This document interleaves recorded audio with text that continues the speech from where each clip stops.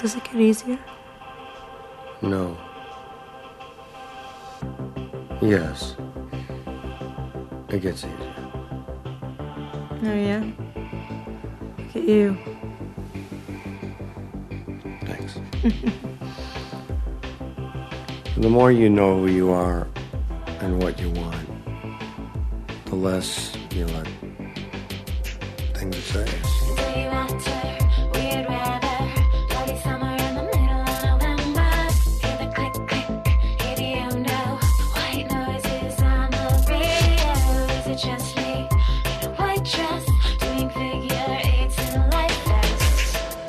Hi, everyone. Welcome back to another episode of a podcast directed by. I am Dave, and this is my co-host, Mike. Hello again, Internet. Yes. People of the Internet that like me. There's got to be one or two. So on this episode, we are continuing our look at Sofia Coppola's work with her second film, Lost in Translation, maybe her most highly thought of film as far as the critical consensus. You know, and this is the story of an aging actor who goes off to Japan to hawk whiskey and meets a very hot young American there, and they have kind of a relationship. So we have Bill Murray and Scarlett Johansson in these roles, and this is a movie that feels like it, and we'll just kind of jump into kind of what we're expecting of this movie, is that it feels like when it first came out, it was very highly thought of. I don't know if he got nominated, but I know Bill Murray got mentioned in all these kind of Oscar discussions.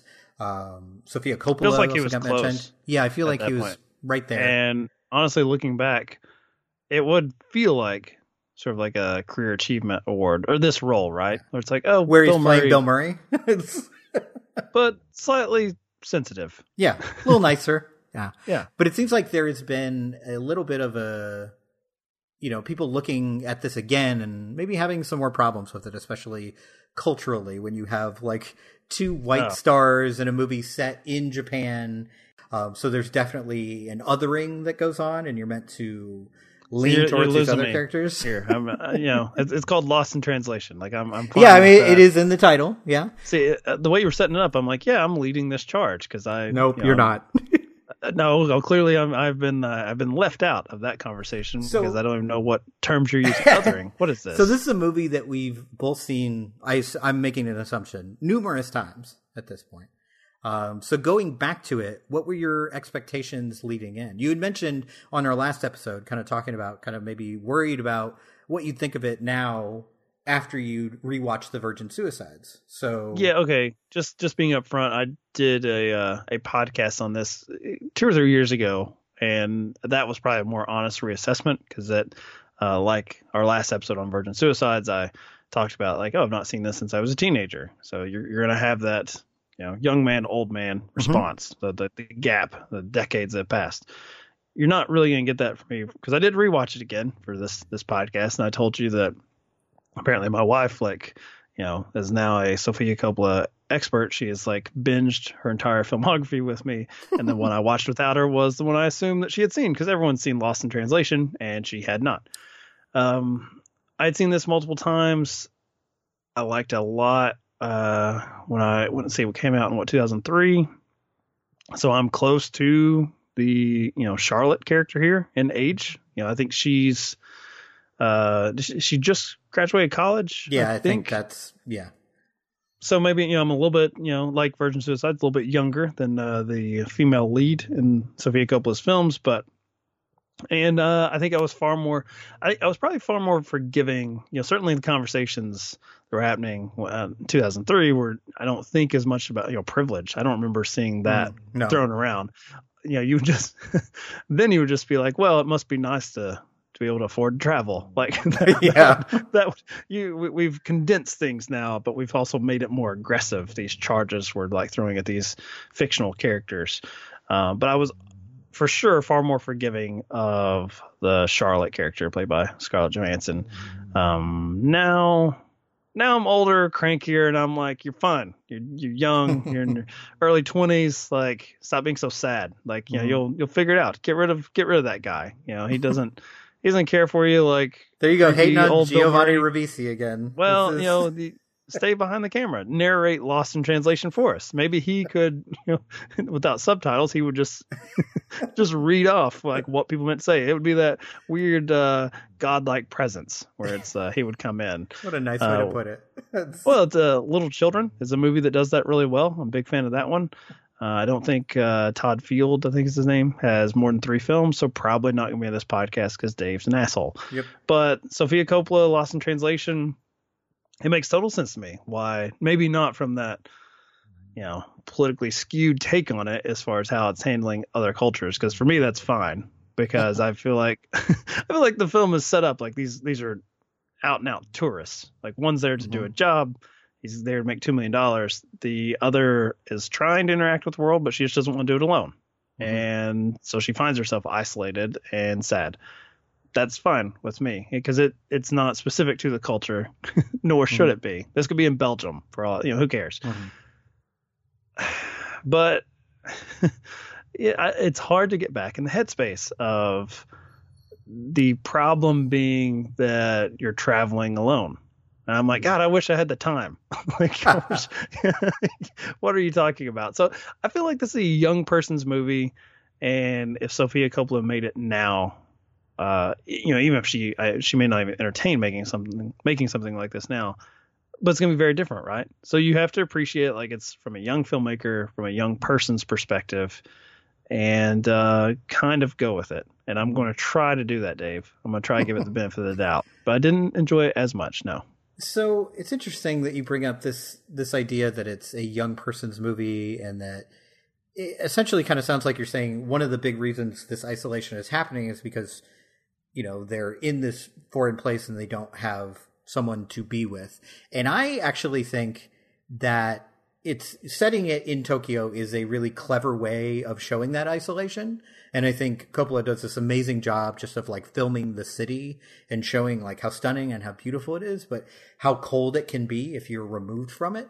And I think she does a wonderful job at that. But I think both of these people are isolated in the United States and they're isolated in Tokyo. It doesn't matter where they are. To me, it's not about like, oh, it's because they're traveling and they're alone. Like, I think neither one of them, at least for a long, long time, has found someone that connects with them on any real level. It's all false. It's all surface level, which is why this relationship becomes so important to both of them, which is why like with like one almost kind of vicious throwaway line, it becomes really hurtful. There's a line later in the film where, Bill Murray is hooked up with someone and like makes this comment to Scarlett Johansson's character, like, oh, I'm sorry if someone wasn't there to cater to your every whim. It's like, it's so vicious. It's so mean. And you really feel it because she has no one. There isn't anyone to show her attention, and there's no one for her to show attention to.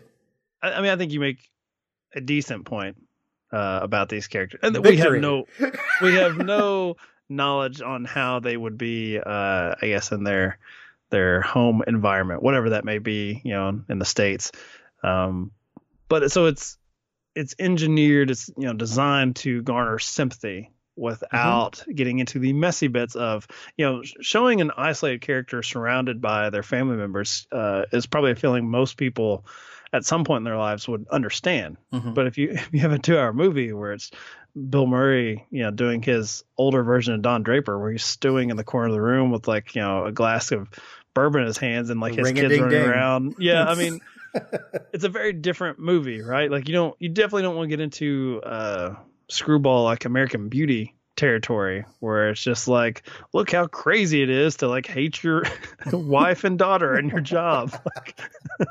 So it's definitely a much more Sofia Coppola take on it, where at times it can be fun and pretty, but I think the problem I had with it this time, and going back to the idea of watching them in order, like entire filmography from a filmmaker and from their particular lens, how they view the world, is I like the Virgin Suicides having those boys trying to put together what made those girls tick. But here we get glimpses of those private moments where you have the Charlotte character like trying to talk to her husband as he's out the door constantly. And you have Bill Murray's character getting faxes from his wife about what shade of burgundy or maroon that he wants for his office.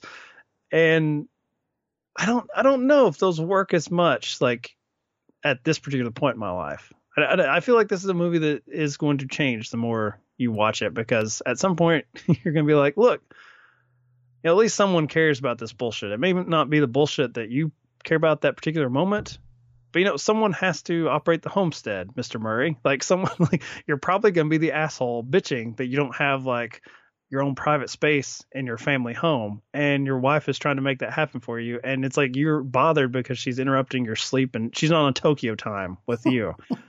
I don't know. I'm a little more like aggressive with the characters than I was as like a 20-year-old. Regardless of when I saw it, I think I had a very similar reading of Bill Murray's character until you have that sequence later in the film with him and ScarJo where she asks him the question, does it get easier?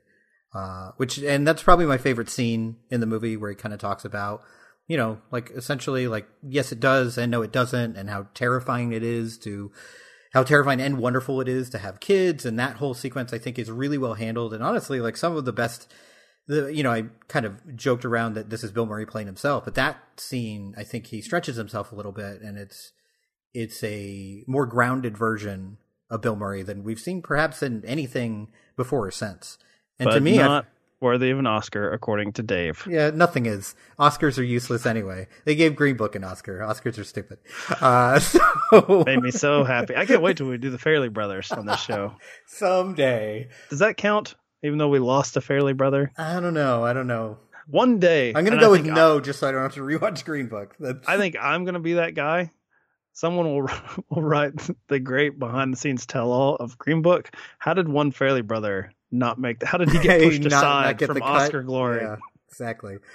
I was wondering, do you have a similar reaction to Giovanni Ribisi's character as you do to Bill Murray's wife's character, or do you just find him obnoxious and you? I don't. I mean, he's not a dude I'd want to hang out with, but I think as a dumb young man, I was more protective and defensive of Charlotte here, and like, oh, she's a beautiful young woman. Why aren't you like sharing Tokyo with her? Like, he seems like he's older. He's definitely got to jump on his professional life. More accomplished, yeah. Mm-hmm. I wouldn't go that far. Like that's a little more positive bit. I'm just, I'm think my read of the characters, he's fallen into some success that maybe is not totally earned. I don't know. Wow. Just don't hold back. Okay. Well, look, what we know about the character is that, he doesn't have any backbone. Like the only time he ever has like dialogue in the film is when he's expressing, concern about this photo shoot for a rock band. Or to tell his lovely girlfriend to stop being a bitch to everybody. That's his. Well, his he's other go-to. He acts like he has no control. So the only thing he has control of is her emotional state and returning affection, and that's the one thing he denies. But like in his professional life, he thinks like that they're trying to make something look cooler than it should be. They should just be nerdy, like they actually are. Like they should retain their like honesty, but he doesn't display any sort of honesty himself. He bends to, you have like the Cameron Diaz character, I think. I was just going to bring that up. I was just thinking, I'm surprised you ever liked this movie, because I know about your affection for Cameron Diaz, and the most obnoxious character in this movie, reportedly, I don't think that Coppola has ever said this in any interviews, but the rumor has gone around forever that this character is based not loosely on Cameron Diaz. You're wrong on both counts, because good.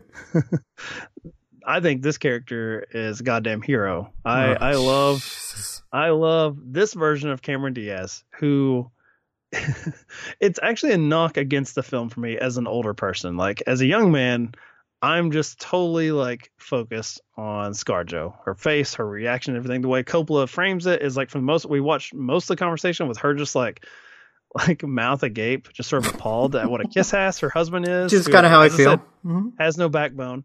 And I'm thinking, what a fucking loser. Like what a little twerp. Like, if I was in those shoes, those very small shoes, presumably for Mr. Ribisi, looking up to Cameron Diaz or Anna Faris here, I would have said, not that cool. Simmer down, calm down, settle down, Beavis, all of those things. But instead, here's my knock as an older person. I'm riffing on some material I've already used for the other rewatch years ago on the podcast, and it's something I'd totally forgotten. I remembered, that the sort of hipster cards played, where we run into another sort of vapid actor, just talking their bullshit. We've all run into people like that, people at parties that were like, please stop talking about this thing I clearly don't care about. What she's doing her like talk show material, like I do my podcast material with you. Like I got 10 minutes on this bullshit. Oh, no wonder you like her. It's all coming together now. Here's my problem with it, though. Okay. Like, we don't know enough about her to know if she's being genuine or not. Because what we do know is that she's dealing with a man who's not authentic. Mm-hmm. But we don't know if she's not authentic. So I feel like it's a little bit of female on female crime there, where there's a little bit of a mean girl element where it's like, oh, she's stupid and dumb. How could you like bend to her whims like that? And instead you should be blaming the man who's like being subservient to something that he considers uncool. Privately, he would be like, oh, that's so stupid the way that they're portraying this, like trying to be hip when they're not. But I think as a 20-something, I was just like, she sucks and he sucks. And now I'm thinking, maybe she's just honest. Maybe she's just not into the same shit you're into, ScarJo or Sofia Coppola. That like I've lost the ability to judge people for being enthusiastic and positive in their interactions with other people. See, I've not lost that. Apparently, I'm still willing to. I'm still in my early 20s. In my that's gonna be mindset. A tough row to hoe for you, my friend. Because it's okay, I'm doing it alone. It's fine. Who has the time? Like, I understand. Oh, like, I got time. Interested. I got time. Well, clearly we got time. We got this directed by podcast here, but I don't know. I felt like.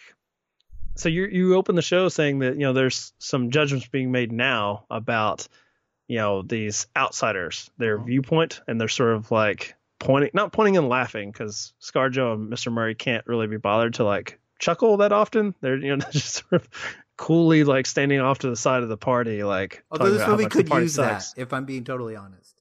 Maybe a little bit. I'd be okay. I think at times it goes against the arcs of the character. Like the need for comedy is in direct combat with our trying to garner our sympathies for what these characters are going through. So it's like you have these weird action sequences. Like I made fun of that in the Virgin Suicides for like the men trying to pull down the fence was a Sofia Coppola action joint. And here we have a legitimate chase sequence. And the whole time I'm thinking, could we not maybe just try connecting with another human being? Maybe that's it. Maybe stop using people and places as props. I think that's kind of the point, though. I think that's what these two characters are just terribly, terribly bad at, is making connections with other human beings, despite the fact that one of them is married with a family. Again, we are not privy to how that relationship started. All we have is the say-so of our characters.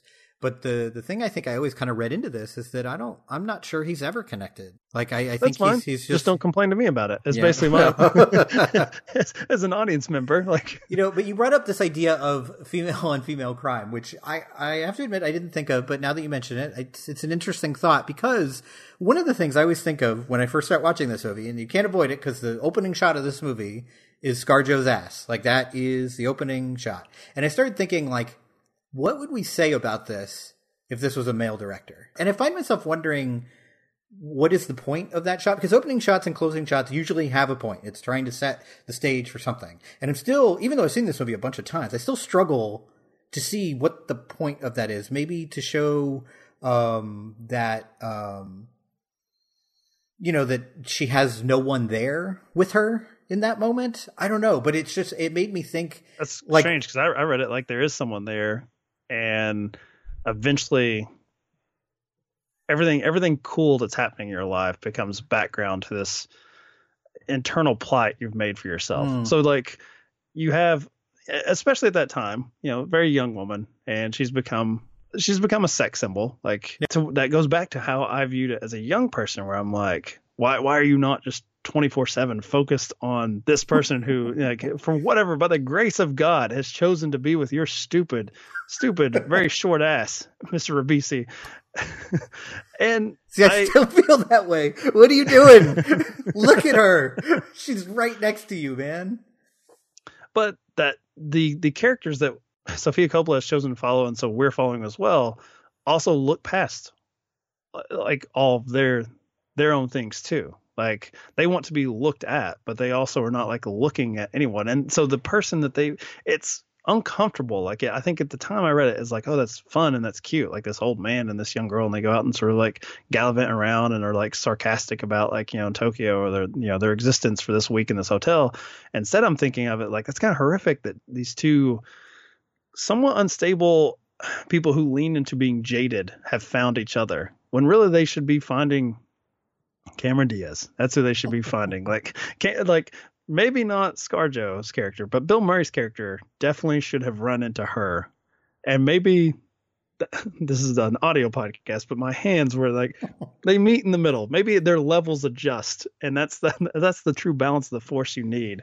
But I mean, I'm sure there are much more intelligent readings of that opening shot, other than like it's a hell of a title shot. There's one of those Twitter, Instagram accounts that does like the title. One cards perfect for movies. shot. Is that like You definitely couldn't put that out there. Like that one, you're gonna pick something else. But yeah, I think it's just that whether you're old or young, just not being able to see, and unfortunately, like probably things that come to you in life, like Bill Murray's making $2 million for this stupid bullshit alcohol commercial. Sign me up. Jesus. He's looking past that already. I mean, he says that's the reason I'm here, but he doesn't see what could that do? If I go through this week of bullshit, what is that in ahead going to provide?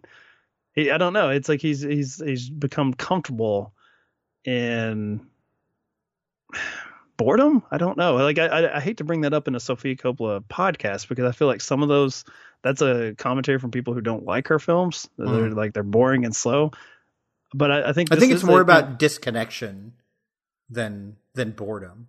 You give the characters more credit because I lean boredom. I think the connections are there. Everyone wants to go through a state in their lives, I think, where they feel more isolated than what they are. I think and maybe that's healthy to have that like sort of push and pull quality. But I don't think it's healthy for these two characters, which is why like this sort of quasi mentor / like love that they share. Every time I watch it makes me increasingly uncomfortable as far as like, I don't know if this is the most positive. See, there I will agree with you. The romance inherent in this movie is something that's always kind of made me uncomfortable. Some of it is the drastic age difference. Like there's a problem there. It's fine. I've seen movies before. It's fine. Yeah. That's how movies are. Kind of happens constantly. The other piece of it is it feels like, so this disconnection that I keep bringing up, it's really interesting to me because, he ends up, hooking up with the lounge singer, who works at this hotel bar. And if I wrote it down right, the hotel bar is even named English. Like everything is it's a little on the nose, him trying to make connection with anything that's not Japanese in this moment. Takes her back to the hotel. They have their moment. She's there the next morning. So that felt like, oh, okay, he's connecting with someone his age. That's probably more healthy for him.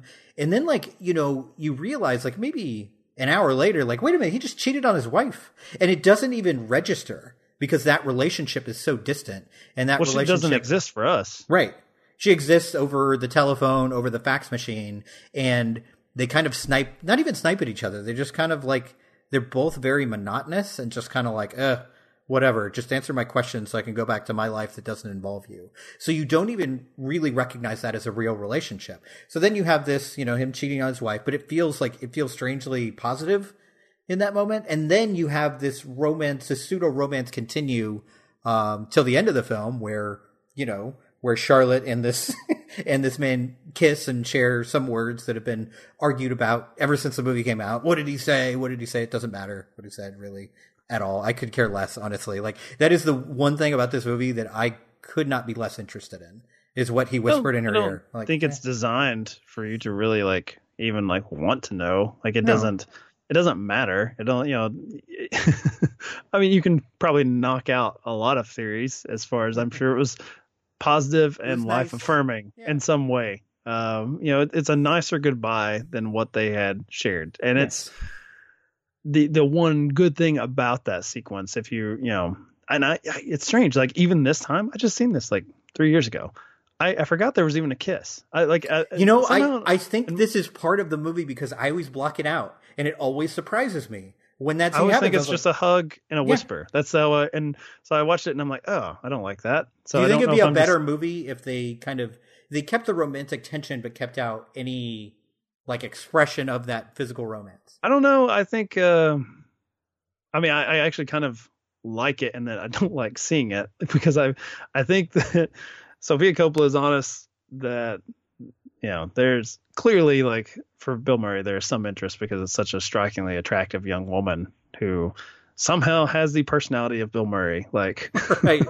in that That's what we form. all dream of. So yeah, I mean, he's taking his one shot in, I guess, the least possible creepy way when there's still like physical affection, and that he's planning one on her. I don't know. It's throwback to like more of a sort of golden age type thing, like just one kiss, right? Mhm. And then you send her on her way. Very classic film, for sure. Yeah, it's just look, I think honestly, if it's George Clooney, or we probably have a very different reaction to that visual. Yeah. And that's more on us than it is the film. So I do like that she did that, but yeah, I'm same as you. I always delete it from my mind. Like, it's just not there. Yet again, I think it's a film meant for like a young person, because I think having one person just say it's going to be good, like without turning over every rock to be like, well, what is that? That person doesn't really know me. Like, it's just, you just want somebody just to step aside. And basically that's what he does. He makes the minimal amount of effort to get out of the cab and go find her in the street. And at that point in time, she reads that as like some sort of deep connection. But it's sad to me because there's a moment early in the film where she's on the phone with presumably a friend who has, in some regards has started her life. She's definitely also not on Tokyo time. Right. And she's basically trying to get off the phone. Like, she's not ready to have this like monumental, life affirming conversation with her friend, because she's like, are you having fun? This is good. Oh, that sounds cool. That's great. Yeah, you know what? Catch up with me when you get back. Tell me all of your stories. And I think that I read that yet again when I was younger as like, look at all these people being total dicks to ScarJo. And instead, I watch it and I think, well, how many questions does she ask someone else about that? Like you mentioned one really genuine scene where she's basically looking at Bill Murray's life experience to try to gauge, the possibilities of her own. And that's like one of the rare times where they actually like talk to another human being about their life and like, what is it that makes them tick, instead of just judging poor Cameron Diaz for being incredibly enthusiastic and providing a little sunlight, a little, I don't know, grace to the movie. Grace. Oh, jeez. I think that's a little strong. I think one of the sequences you mentioned in that long diatribe that you just gave us, Cameron Diaz. Yes, is this idea of like just needing this one person to tell you it's going to be okay or tell you that everything is fine. I think what it really hits for me is like the power of infatuation. And this can be in a friendship, this can be in a romantic relationship, whatever. When you first become close with someone who's really important to you, whether it's for, in this case, like a week, or if it's, a friendship that lasts your entire life, I think there is this feeling of like, they really get me, right? They understand me. Even if they've only known me for 36 hours and we've had 3 conversations, everything they say is right. They understand me like my partner doesn't, like my friends back at home don't, like nobody does. Nobody understands me like they do. So I think that having that person in that moment tell you everything's going to be okay, or tell you that you are good enough, that you are going to be okay no matter what happens in your life, is really, really powerful. And part of me wishes they had leaned in on that more than they did the romance aspect. And I feel like they kind of replaced some of the friendship stuff with the romance stuff. And I found the friendship stuff, the few conversations they did have, that's the stuff that I really like in this movie. That's the stuff that'll never get old to me, is seeing 2 people at different points in their life, like just drop down and get real with one another and just talk about their fears and talk about, what they've gone through and what they hope to go through in the rest of their life, instead of just like, let's just be snarky for 23 hours a day, which we know that is, I mean, I'm into that. That is my shtick. But I think some reality is needed. And I find myself wishing, every time I watch it, I find myself wishing there was a little bit more of that and a little bit less of the snark. Maybe I'm getting a little more mature. I don't know. There's definitely a cap though with this, these like 2 ships in the night passing type thing that they've come to accept. You actually have the Charlotte character, I think, a couple times ask like, oh, when are you leaving, or how long are you gonna be here, that sort of thing. Even after they've had like a fight, like, you know, trying to check again to see what the clock is on this moment between them. But I think that it's just easy. It's easier work to get that brief connection with someone else when, you know, you don't actually have to put in the effort with them on a long-term basis. It's true. Like, I'm sure that like that goes back to my, you know, my sort of continuing problems with the film is that every character outside of this bubble of ScarJo and Bill Murray is presented as some sort of like asshole. The friend on the phone we don't know what other stuff she's got going on. We don't know what Bill Murray's wife has going on. Hopefully she's having an affair as well. I hope so. Godspeed to her. Just trying to decorate her house, man. Just trying to get some work done. And even the husband, this rock journalist, this photographer that I dislike, he is there doing jobs, like, and he's, you know, he is in like schmoozing mode, and you get the impression that he kind of wishes that Scarlett Johansson had not come along. Like he the most he's acknowledging is, I wouldn't that, even like, say kinda. I think that's clear. Is it like, hey, this is probably kind of boring for you, but it's like, I can't, you know, it would be like if she came to his work. Let's say he worked in a factory, and she was like, why is it so boring here? You know, why are you kissing ass to these like celebrities? Well, I would watch that movie. I mean, I do want to see like a workplace comedy from Sofia Coppola like that, where it's the cinematic universe where you have all these characters from her previous films come back and make these very judgy comments. But there'd be at least one in the next film we're covering that I would love to see, and Sofia Coppola presents The Factory. I'm glad we've worked out her next project. That's good. Sure. Yeah. It's one of those movies that definitely does offer kind of a different experience to it the older you get. I mean, I do agree with you that the first time I watched this when it first came out, like, I mean, if you caught me on the wrong day, I probably would have said, this is the best movie I've seen in years, and it's fantastic. And you watch it now. The wrong day. Yeah. And you watch it now, and it's, I mean, I think I admire Sofia Coppola's ability. You mentioned boring. Her ability. I felt bad about that, though. You did, to be fair. To just kind of sit with a lot of these moments. Like, there's a lot of these moments of, you know, just filming ScarJo sitting by a window alone and looking out on this gigantic. Oh, those were fine. I didn't have any issue with those. Yeah, well, of course, because you're looking at Scarlett Johansson. Bill Murray in the tub, maybe a little boring. But I admire her willingness to just sit there with these moments, and I think that's probably the reason it's thought of so highly, especially in critical circles. It's probably not the dialogue. It's probably not necessarily the filming. It's that it captures this essence of loneliness, of not only, because there's a difference between being lonely and being by yourself. There are people that can be by themselves and be completely happy. Neither of these characters are those people. I feel like, especially Bill Murray's character, but both of them would probably say, I'm fine being by myself. I like myself. I'm fine being alone. But neither one of them are. Both of them are desperate for something, anything to cling on to, which is why, you know, when they find someone who is remotely like them in how they look at the world and how they deal with people, they like cling on to each other and can't, and until the trip ends, kind of can't let the other one have a moment by themselves. Have an affair. Yeah. Can't allow that to happen. Well, I think it's really interesting. As I watched it this time, and this is the first time I've had this reaction, I lost a tiny bit of respect for the Charlotte character when he says that terrible thing to her before dinner, and she gets offended by it. You can tell she's upset by it, but then never says another word about it. Never says like, hey, asshole, maybe you shouldn't have said that. Maybe you could be nicer to me. Like, you're leaving in a couple days. Like, can we be cool with one another? But she just they just move on. And Bill Murray pays no heed to her being upset by it. They just go on to their next little adventure. And I watched it this time being like, man, say something. That's a horrible thing he just said to you. I think the closest it comes is that was like a really bad lunch, a really bad dinner. Yeah, because you're a dick. Of course it was a terrible dinner because you insulted me before we ordered. I mean, that's just too real for like this vacation time friendship that they have. How much of that do you want to bring into it, Dave? And it's made all the stranger probably because it's not a romance of age appropriate casting. Like, you know, if this is, you know, if they're within 10 years, I'm guessing, which Hollywood is probably 20. Right? Yeah, I was going to say like, this is probably a very different movie where the expectations are reset. I think it has to be Bill Murray and it has to be Scarlett Johansson coming off of a Ghost World age to tell the story Sofia Coppola wants to tell, because otherwise I think people in the audience are going to be like, are they going to fuck yet? What are they going to fuck? Like, he's going to cheat on his wife. She's going to cheat on her very small partner.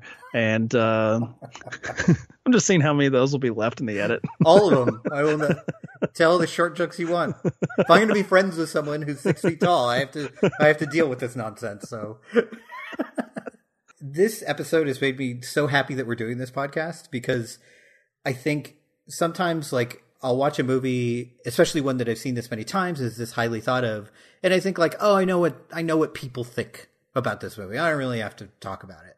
But like, you see in rewatching movies and in watching these movies kind of in order with this particular director, it has a bit of a different effect. So having said that, where do you stand with Sofia Coppola now after watching 2 of her movies, as far as like where you expected you'd be? So then on release, I would have been like, oh, okay, we're just up and up, right? Mm-hmm. And I think we see that a little bit with the next film as far as the budget that she got access to, based off the reaction to Lost in Translation. So on to the next bigger thing, right? Like, and I think there's, yet again, sort of an alternate timeline where trying to put myself back in that headspace where you're thinking like, oh, this might be the last small movie, like in hotel rooms, or like, this sort of dual character study piece. Like, she's got that out of her system now. She's going on to bigger projects, wherever that may be. To a certain degree, that did work out with the third film, although I don't think critically it did, at least on initial release. Now I look at it and I'm kind of like you, and like based on how you've talked about it, I'm like, maybe I should find more of those people, because I feel like I'm somewhat of an outsider to this very well-known, in my mind, very like well-regarded film, where I'm watching it and I feel like I need to put it aside. Like, I've seen it a handful of times, but this may be the last time, because I'm like picking at something that feels a little unfair for it to be the second feature film, and I definitely don't want to come across as these two hipster douches in this film, where I'm like, Lost in Translation, actually her worst film. I just want to let you know that's, because I felt bad, like I've been using Letterboxd more, and so I'm like, for this podcast, doing a little ranking as I go. So I figure when we get to the end, like as I watch them, is that accurate, or is that changed by the end of this like month? And I'm already feeling a little sheepish about having this one like at the bottom. I'm like, I promise you, I'm not trying to be cool. Like, it's just me. And Mike Dave, has literally never tried to be cool. That is, you know what? And if I get that feeling, like I like, that's why I shouldn't use social media, because I'm like, I don't like this being on my letterbox, that I have this as like a representation of me. So there is still hope that there's a worse one coming up. That's a weird thing to say. Yeah, I hope something is worse. Yeah, it's interesting. It's because I think sometimes film is almost better if you only see the movie once and then never pick it up again, right? Because it's this very, like, it's this experience that happens once for an hour to 3 hours, depending on the movie. Well, you're getting older, but the filmmaker is not. Right, like, exactly. It's not like they can go, unless they're George Lucas, they're not going back to like, fix it over and over again. Yeah, we have new context, whereas, the context from 2003 is still there and still the same. But again, maybe that's the great thing about movies too, is you can have a totally different experience. Like, my experience rewatching The Virgin Suicides is different from the first time I watched it. And my experience rewatching this is different from the first time I watched it too.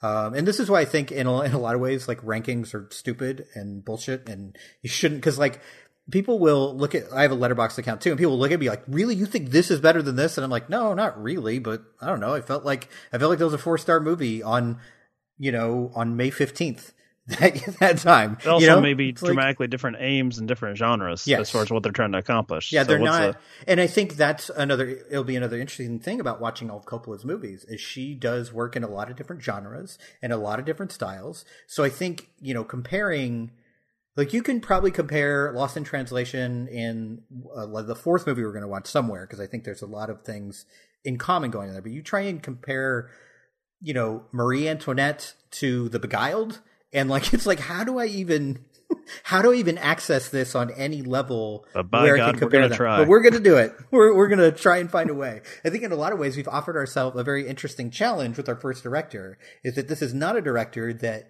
pens herself into certain genres and certain styles. She just kind of does whatever she's passionate about.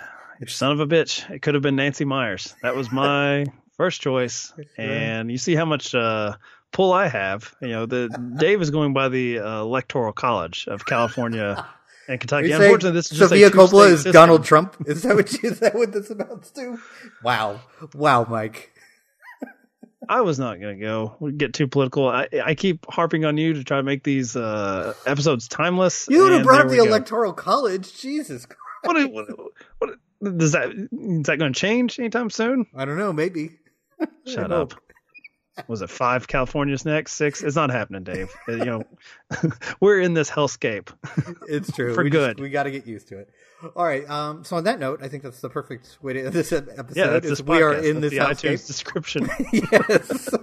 A tourist for assholes. That's where we're at. So that is it for this episode. And our next episode, again, continuing with Sofia Coppola's work, Mike mentioned this movie briefly, is another Kirsten Dunst movie that Sofia Coppola directed, Marie Antoinette. And that is also available to rent and buy on Amazon and iTunes. So check that out before